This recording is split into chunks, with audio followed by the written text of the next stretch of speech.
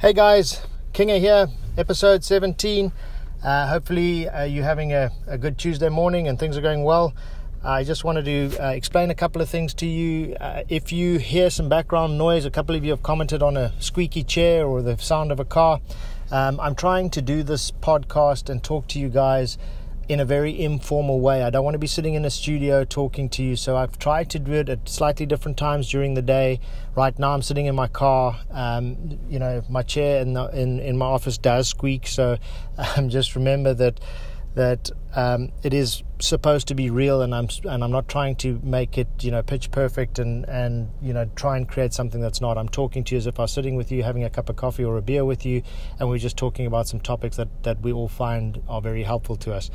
Okay, so remember again, I'm reading messages that have come in, and thank you again. You guys keep sending in really amazing stories and things that have helped you, so I'm just going to read them out and we will go from there. So this message is from Sonia, and she says, my pivotal moment was in India when a relationship that I thought was to turn into a marriage suddenly went upside down.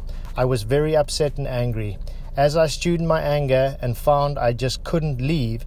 It is not that easy in the remote parts of India. I know that because I've been to India and it can be very, very remote. So, Sonia, I completely get that. I reached out with a request for help. It was a written letter. This was passed in to the mediation teacher, who took us right into the mediation without even reading the letter. In the mediation, my world turned completely upside down, and I had a profound experience that led to a bubbling up of uncontrolled laughter.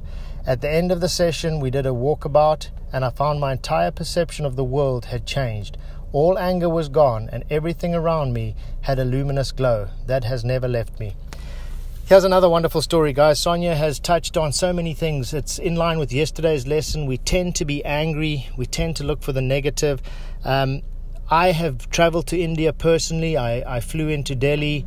It's a heck of a long way from New York. So I flew out of Sarasota into New York, and then you've got about 15 hours from New York into Delhi.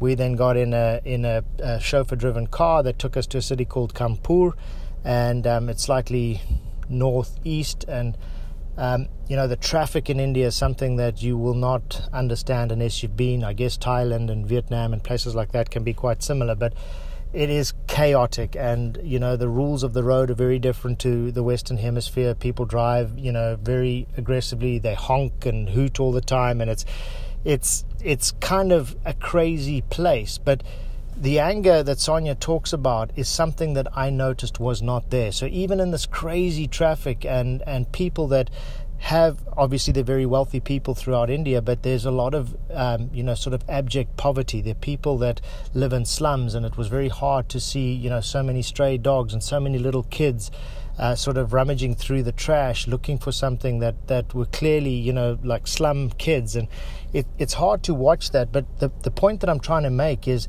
at no point when I was in India did I see people that were angry. Even in the chaotic traffic, people were busy and honking, but there was no animosity. There was no road rage. There was none of that sort of attitude that we get so much in the Western world. So I think Sonia's perspective here of going into a place of peace, looking inside of her, letting that anger go, I think, and just laughing uncontrollably. I love that sentence where it bubbled up. She says, the profound experience that led to a bubbling up of uncontrolled laughter.